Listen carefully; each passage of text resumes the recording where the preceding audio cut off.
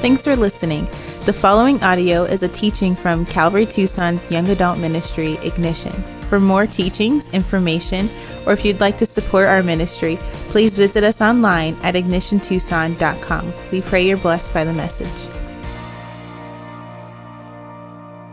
Father, we want to just take a moment and acknowledge you and acknowledge our dependency on you every time we open up the scriptures, God. Our tendency to maybe rush through what we read, our tendency maybe to think we know what we're reading, not realizing that your word is alive and active and you have fresh things to show us and to teach us. And so we pray that you give us the Holy Spirit. We pray that you would be our teacher tonight, that you'd guide us through this chapter, and that the things that you've prepared my heart to share, Lord, would be things that the individuals here need to hear, and that people would be encouraged, people would be challenged by the text tonight, even as you've challenged me through the studying and preparation of this chapter. We love you. We thank you for your preservation of the word. We thank you for the sacrifice of Christ that sanctifies us and that makes us available to be vessels of your Holy Spirit. And so be with us as we look to this chapter tonight. In Jesus' name we pray. Amen. Genesis 39, we pick things back up now in the life of Joseph. There was a parenthetical break on the life of Judah and the messed up family situation there. And now we jump right back into Joseph's story. So far, God has given Joseph dreams signifying that, hey, you're going to be great. Your family is going to bow down to you. In essence, God has told Joseph, hey, you're going to be the next leader of this lineage. And don't forget the significance of what it means to be a leader in this godly line, in this lineage. According to the Proto-Evangelium, the very first gospel in the scriptures was that there would be one born of the seed of the woman who would crush the work of the enemy and defeat the work of sin. This Messiah would come, and it would be through this godly line, the godly line of Seth on down to Abraham, Isaac, and Jacob. So with everyone who would receive the mantle and take lead of this lineage, there would be this expectation and hope that either perhaps they would be the Messiah or the Messiah would come through them.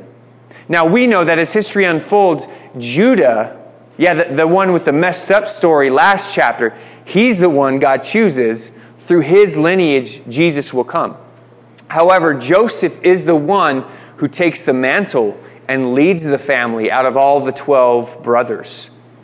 And what we'll see here is that he is a type of Christ. We've talked about this back in chapter 37, different ways Joseph parallels Jesus, but no doubt one of the most significant ways Joseph relates to Jesus is that he will save his people, but he will suffer on the path of salvation for his people.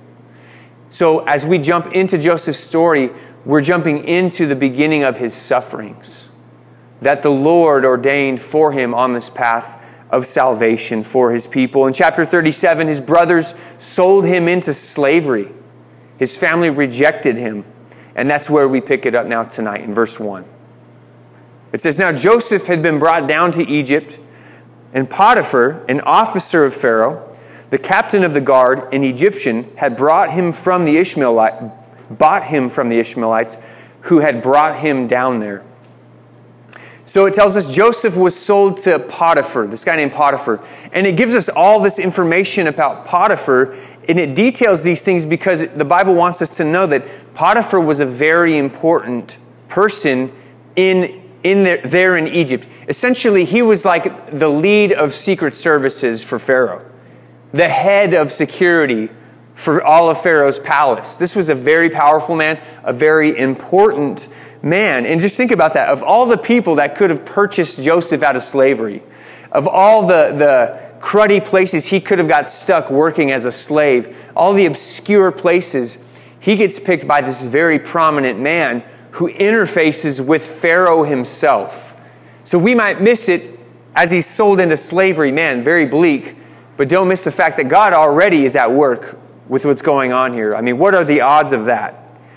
It may be difficult for Joseph to see, and it's going to get even more difficult. It's going to get even bleaker for Joseph, but God is certainly starting to pave the way to Joseph's exaltation, to Joseph's becoming great and having people come and bow down to him, but not yet. Verse 2, we get the key to Joseph's endurance. It says, the Lord was with Joseph. We'll just stop there. The Lord was with Joseph. This is the reason why Joseph had hope in such difficult, painful, grievous circumstances. Is because he felt that the Lord was with him. The Lord truly was in his corner. And guys, I want to remind you, if you didn't know this, it's better to be in Joseph's shoes than to be in Potiphar's shoes. It's better to be in Joseph's shoes as the slave than in Pharaoh's shoes as the ruler of all the land. Because it's better to be a slave yet to have Christ than to be a king and not have Christ in your life. The poor man who has Christ in his heart is richer than the wealthiest man or woman who has all the pleasures of this world at their disposal but does not have Christ in their life, does not have the hope of eternal life, does not have the fulfillment and the satisfaction that only God can bring. They have every pleasure at their disposal, yet none of it satisfies them because they're missing the piece to true fulfillment and true satisfaction. Whereas the poor man, oppressed by man, the one who's been robbed of earthly pleasures, maybe even sitting in a prison somewhere for his faith, he is richer, he is more fulfilled with Christ in his heart than the wealthiest man out there. It says the Lord was with Joseph, and this is the difference maker. It goes on to say, and he became a successful man, and he was in the house of his Egyptian master. His master saw that the Lord was with him. So as Potiphar is looking at Joseph's life, he sees a difference in Joseph. He sees that the Lord is with Joseph. Now, when it says the Lord there, do you notice in your Bibles it's all capital letters, L-O-R-D. This is the Tetragrammaton. What he's saying is Potiphar noticed Yahweh or Jehovah or whatever guess you want to take at the Tetragrammaton, the Hebrew God, the God of Abraham, Isaac, and Jacob, was with Joseph. Joseph was representing the true and living God as he worked for Potiphar, and Potiphar was noticing, hey, this God is real. This God moves on behalf of his follower. Verse 4, so Joseph found favor in his sight and attended him, and he made him overseer of his house and put him in charge of all that he had. From the time that he made him overseer in his house and over all that he had, the Lord blessed the Egyptian's house for Joseph's sake. The blessing of the Lord was on all that he had in house and field. That's an interesting concept. Here is Joseph honoring God and working for this non-believer who worships many different gods, but not the true and living God. Yet God is blessing this man, this non-believer, for Joseph's sake. What a testimony. Do you know that God wants to do this with you? The places that you guys interact, the places that you guys perhaps work, God wants to use you as a beacon of light and to be a blessing, not a burden, but a blessing to the authorities in your life, to the bosses in your life. Like God wants to prosper your bosses through you so that they can see, wow, there's something about this person. There's something about the God that this person follows. Now, some of you guys, a lot of you guys actually, people that I've talked to are looking at losing their jobs in this season. And I want to say, if you end up losing your job over mandates, is your boss going to be happy about that? Or are they going to be bummed? Are they going to be sad to lose your influence? Sad to lose this man or woman of integrity who's done a lot of hard work for them? Or are they going to be happy? Like, good riddance, man. That Christian was always complaining. They never worked hard. You know, what kind of witness are you in the workplace? Joseph was this amazing witness, and Potiphar took note, and the Lord blessed him because of Joseph's sake. Verse 6, so he left all that he had in Joseph's charge, and because of him he had no concern about anything but the food that he ate. Basically what that's saying is, of this wealthy household, Potiphar didn't have to worry about anything except what direction he wanted to chop up his ribeye, for dinner. What condiments he wanted to use, with his burger and fries. That's all he had to worry about at home. Joseph took care of everything. God caused Joseph really to prosper in this position. He blessed him with skill. He blessed the work of his hands and made the work prosper, made the work effective. He gave him favor in the eyes of Potiphar, and it led him to this position of prominence in Potiphar's house. He's basically like the head butler. So as we read this, though, I don't want you to get the impression that God is just like making all of this happen. And despite Joseph, I want you to realize like Joseph played his part. There was due diligence on Joseph's part. You see, it says the Lord was with Joseph, but you better believe Joseph was with the Lord too. Joseph wanted the Lord in his life, and the Lord was with Joseph. The Lord blessed Joseph's work because Joseph actually worked. Joseph gave the Lord something to bless. Joseph found favor in Potiphar's eyes because Joseph honored the Lord with his actions and acted favorably. Now, don't misunderstand me. I'm not saying that Joseph earned the blessings of God. I'm not saying this is merit. Christianity is not a meritocracy where you earn God's approval. It's all about God's grace. This is all about God's grace. God didn't have to do any of this. But Joseph showed up, didn't he? Joseph made sure he was in the place and the position that God would want to bless, that God would want to honor. And the same is true for you and for me. Honor God and He will honor you. So many people sit back, well, God hasn't done anything for me. Where's God in my job situation? Things are really tough right now. Where's God in my schooling situation, my financial situation? Have you honored God? Have you operated out all in faith? Joseph has. Joseph has honored God, and God is honoring Joseph as well. So he serves Potiphar as unto the Lord, and God blesses him for it. And I want to tell you too, I want to point this out, that this right here and now, Joseph is exhibiting the characteristics of a great leader. Right here. Not when he finally gets the title, not when he finally is awarded the position of, prime minister in the land of Egypt, does he start acting like a great leader. He starts acting like a great leader right now, bottom rung, as a slave. In a position of obscurity, Joseph is exercising leadership qualities.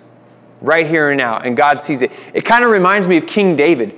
Do you guys realize that when King David was anointed king by the Lord, he was probably 12 years old, maybe a little older. He was just a boy.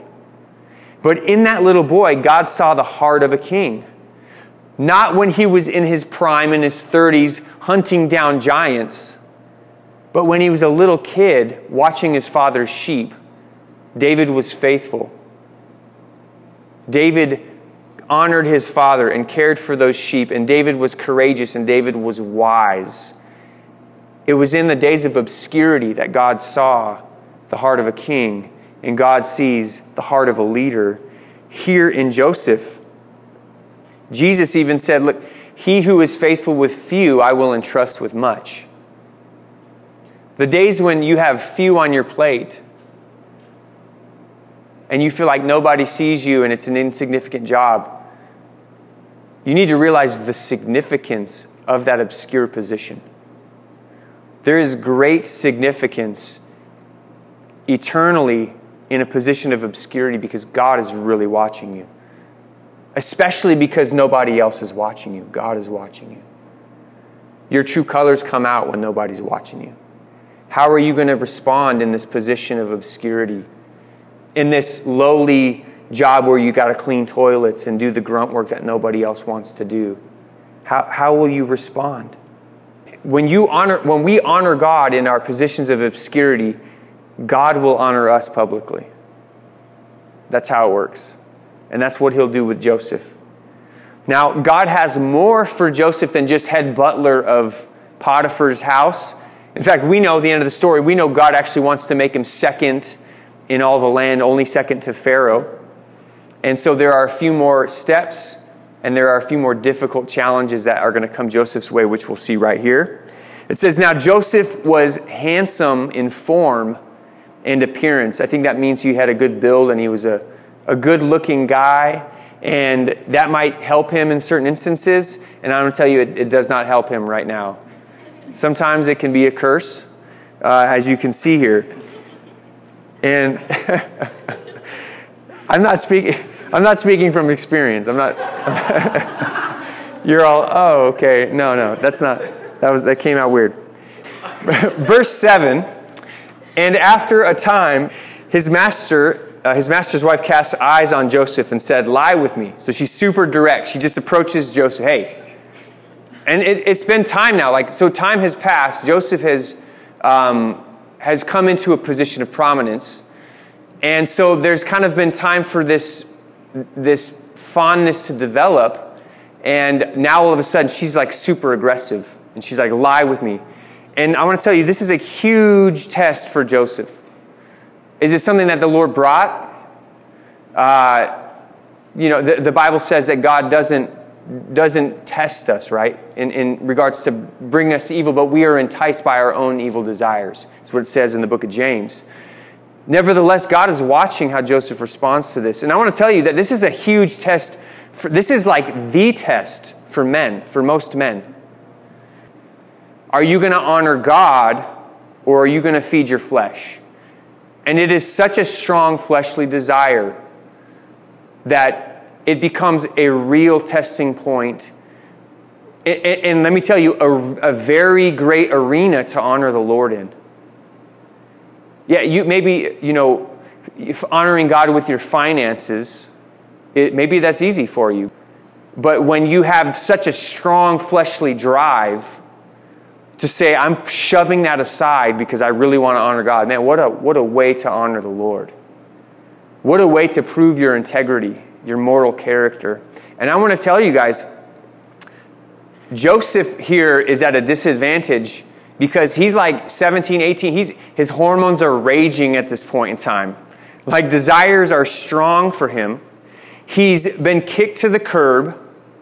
He has every reason to make excuses for this compromise. He's the head of the household now. He's worked his way up. Why can't he, celebrate a little bit? Or, think of all the excuses Joseph could have had at this point to compromise. And yet he passes the test. He amazingly remains faithful to the Lord in this temptation. Verse 8, he says, he refused and said to his master's wife, behold, because of me, my master has no concern about anything in the house, and he has put everything that he has in my charge. He is not greater in this house than I am, nor has he kept back anything from me except you, because you are his wife. How then, and I love that, he wants to respect the institution of marriage. He says, how then can I do this great wickedness and sin against God? So he resists this temptation. He shows us really three things that he kept in mind that helped him to overcome this temptation. And I want you guys to keep these things in mind as well. The first thing is he acknowledged, hey, this would be an offense against Potiphar. This would be wrong to do against my master. And that's something that we need to keep in mind with our sin. You are not an island unto yourself. Your decisions have repercussions. And every sin that we partake in will hurt somebody else. It will affect somebody else. And so to acknowledge that and to ask yourself before you partake of a sin, who will this hinder? Who will this harm? Whose life will be negatively affected by my decision to partake in this sin? Here's a question to think about. Whose faith might be damaged by my decision to compromise? Now, you might have some sins where you think nobody knows about it. It's just you. But let me tell you, even those sins hurt other people around you. Because you know what? They compromise your relationship with God. And then in turn, they hurt your witness. When you choose to compromise, you become a weaker witness to the people around you.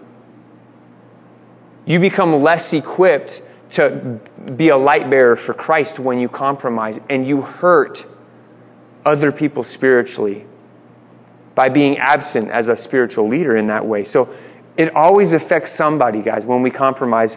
Joseph, however, maintains this love for his neighbor. He says, I can't do this to Pharaoh. He maintains an awareness of, hey, this is really going to hurt somebody else if I do this. Now, a lot of people have committed affairs, like Potiphar's wife here is trying to do. And they reach a point where their desire becomes stronger than their concern, their care for those around them. And so they do this thing and they really hurt those around them. And I would be willing to bet that a majority of the people who have committed the affairs probably never would have had they known the degree of which they the degree to which they would have hurt the people around them. If people would have known how much that would have hurt their spouse, how much of it would hurt their kids, how much it would hurt even the family of the other person involved, the damage, the fallout, the collateral damage from an affair, that affair likely would not take place. So keep that in mind. Your decisions have repercussions and it hurts other people. That's something Joseph acknowledged. The second thing I noticed that he acknowledged here is that he would lose the blessings that God has granted him in this position in Potiphar's house. He says, hey, I've been entrusted with all of the responsibilities of this house. Why would I squander that? Why would I take advantage of that and lose Potiphar's trust? I can't do that.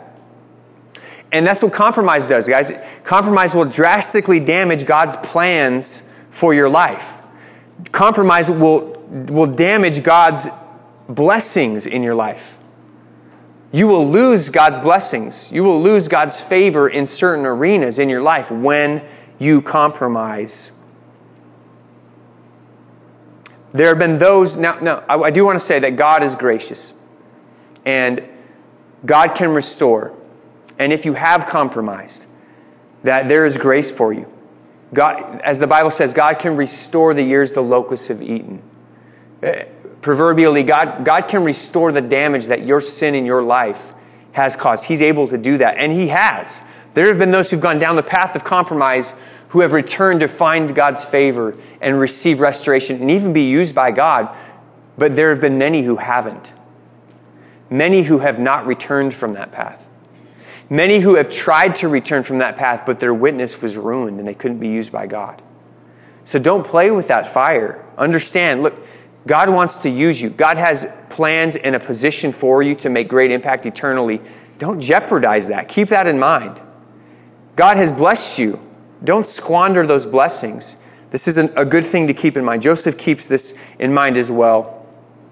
And now these first two things that Joseph kind of implies, he doesn't expressly say it. They're kind of implied at his response to Potiphar's wife. But this third thing I'm about to tell you is the most important, and it's explicitly mentioned by Joseph. And that is, it would ultimately hurt his relationship with God to compromise. How can I do this wickedness and sin against God, he says. This is by far the most important thing to remember, that understanding that every compromise will hinder and harm your relationship with the living God, with the Lord. And really, this is the key to combating compromise in your life, and that is maintaining a close relationship with the Lord. Maintaining a healthy love for God, because when you love God with all your heart, your soul, mind, and strength, it will equip you to love your neighbor, and you won't want to hurt other people with your sin. When you love God with all your heart, it will give you a passion for His call on your life that you won't want to compromise. It will keep you from the actions that will bring about compromise when you ultimately pursue God with all that you have. This is really the way to overcome temptation, is proximity to the Lord. Staying close to the Lord. I want to tell you as well that usually the battle of temptation and falling into sin is won or lost before the moment of temptation actually comes. In most cases, you've already won or lost that battle before that moment of temptation has even come here. You see, if you pursue the Lord with all that you have, you're focused on the Lord, you want to honor the Lord, you will purpose in your heart not to compromise, and you will be ready, you will be strong on that day of testing. When all of a sudden, it's been said that opportunity is the sting of temptation. Yeah, we can talk about sin all day long from the pulpit. We can talk about temptation in a church setting where there's not a lot of temptation. Oh, but the moment when you actually have an opportunity to experience that sin, that is the sting of temptation. You need to prepare yourself now for that moment of testing. And so that's how staying close to the Lord will help you, staying focused, purposing in your heart what you will do, what you will not do, so you are prepared when that day comes. Because if you lose focus, if you take your eyes off the Lord, if you allow your thought life to start drifting and you start compromising just up here, you will be vulnerable and the enemy will pick you off. You will be weak spiritually and you won't be able to stand on that evil day, having done all to stand, it says in Ephesians. And so I'm going to tell you something that I do. This is what I tell myself. When sin comes my way, even the thought comes my way, I tell myself these things. I say, you know what? First off, I love my job too much to compromise. I don't want to lose what God has blessed me with by way of influence. And you might not be a pastor, but God has given you influence. To say, I love God's plan in my life too much to compromise. I tell myself, you know what? I love my wife too much. I love my children too much to compromise. I love you guys too much. I love this church family Ignition too much to allow compromise in my life. Because compromise in my life will hurt you guys spiritually. But most importantly, I tell myself, I love Jesus too much to do that. I won't do that because I love Jesus too much. I would be prepared to tell that to somebody's face if they were tempting me. I would be prepared to say, you know what? I love God too much to fool around with whatever that temptation is. And in preparing myself for that, I want to be ready for that evil day. And you should do the same. It's a very practical way to do that. Hey everyone, Pastor Sean here. You've been listening to a teaching from Ignition Tucson, the young adults ministry of Calvary Tucson. Our hope is that through this ministry, your heart would be ignited to live boldly for Christ. If you live in the greater Tucson area and you're between the ages of 18 and 28, we want to invite you out to join us in person. We meet every Thursday at 6:30 p.m. at Calvary Tucson's East Campus on Speedway in Camino Seco. We hope to see you there. God bless.